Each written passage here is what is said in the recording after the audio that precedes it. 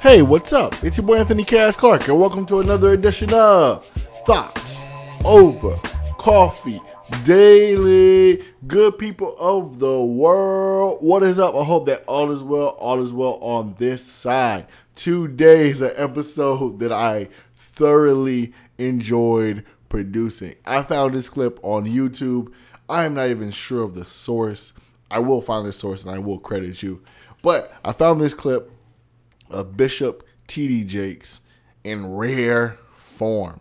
Yes, if you're aware of Bishop T.D. Jakes, you've seen him on TV, you've heard him on different podcasts, and you know he's preaching and he's going in on his sermons, which is what he does. But there's an opposite side of T.D. Jakes, the other side of him, who is T.D. Jakes, the businessman. And I found this clip of T.D. Jakes in businessman form dropping bombs, dropping bars. Just 6 minutes or so of just loaded with business knowledge. And it was just really valuable to hear. It's just a great reminder of information that you may have heard before in the past. He just tells it as a true businessman and gives you a lot of knowledge packed in this clip. So I just wanted to share with you. It was valuable to me, so I know it'll be valuable to you. So without further ado, here it is. Bishop T.D. Jakes, straight bars. Let's go. A business plan anticipates problems and has built into its strategy something that would circumvent that problem from taking you out of business. And then it also considers not only your resources, what you want to do, how are you going to do it? How will the business be sustained? Why do you think it's a viable business? So business plans also consider the environment in which the business is to be done, the resources through which the business is going to be supplied, and the projections need to be not just based out of, there's nothing worse to me than people who come to me and say things that are grounded in absolutely nothing. You know, I just believe it's going to be awesome. It's going to be awesome. It's going to be incredible. What does that mean? Oh, it's just got to be successful. You know, everybody's calling me about it. What does that mean? Everybody's calling. My phone is back to quantifiable. The more you can have details, the more you can rule out risk of failure. Generally, you can hire somebody to write a business plan for $1,200 or more. And while that may sound like a lot of money, it may be cheaper than bankruptcy. So think about that.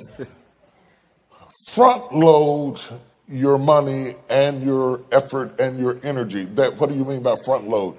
It is better to put the energy up front than it is to put the energy behind, and now you've got the problem, now you've got the lawsuit, now you've got the crisis, and your money is going behind. Anytime you're having to spend a lot of money behind, it's generally because you didn't put enough money and effort up front. Business plans cancel out potential areas of risk and failure. Just because there are areas of risk and failure doesn't mean you shouldn't do it, but if you can't find a solution that would respond to the risk of failure, maybe you shouldn't do it. Your business plan should fit that. And the reason that's really important is because when we get ready to go after capital, people are going to give you capital based on the solidity of your business plan. Let's play Shark Tank.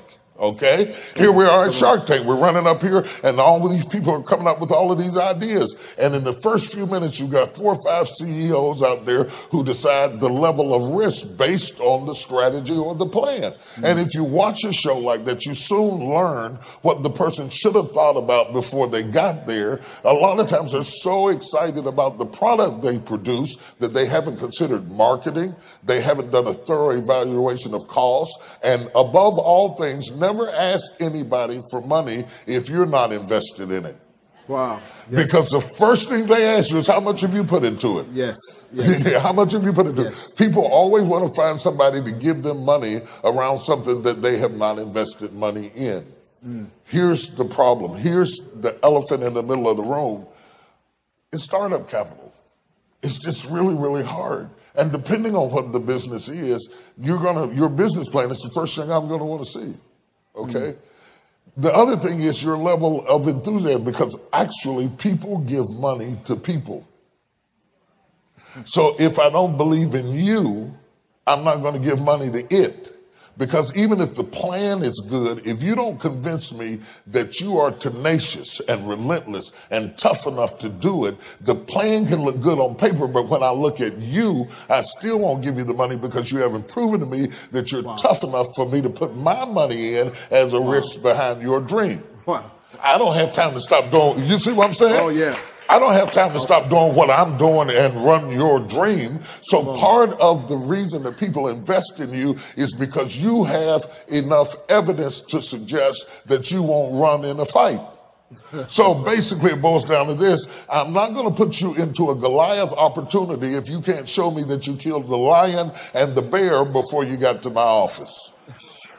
Wow. Okay, this is what I want to know. What have you killed before?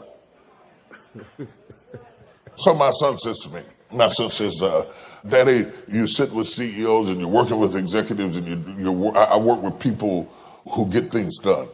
And he said, how do I get respected to sit around the fire with the elders? And I looked at him and said, go kill something. I said, if you go out there and kill a lion and come in all bloody and scratched up and throw his carcass right down in front of the fire, we'll say, have a seat.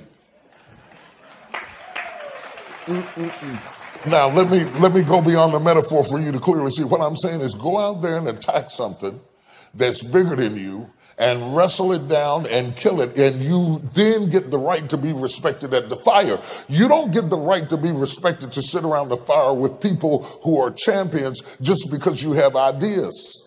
Yes. Ideas that have not been proven are guesses. You have to go out there and make something work in order for somebody who makes something work to respect you. Jeez. You understand what I'm saying? So here's the mentality that we see today. Well, the reason I haven't killed something is because you won't give me a chance. And you're saying you won't let me sit at the fire until I kill something. You won't give me a chance. That right there tells me I'm not going to give you any money because you are blaming me for your failure. You have to go out there and make that thing happen for yourself. It's not my fault that you didn't make it work. Why is this important? I want you to see why this is important. It's not just me being tough. There are things you learn in the fight. Come on, sir. That make you eligible to sit around the fire. If I save you from the fight, I save you from the experience that makes you valuable. You've got to get in the fight because fight equates to experience, and experience worketh hope, and hope maketh itself not ashamed. I don't want to be ashamed and lose my money. Go kill something.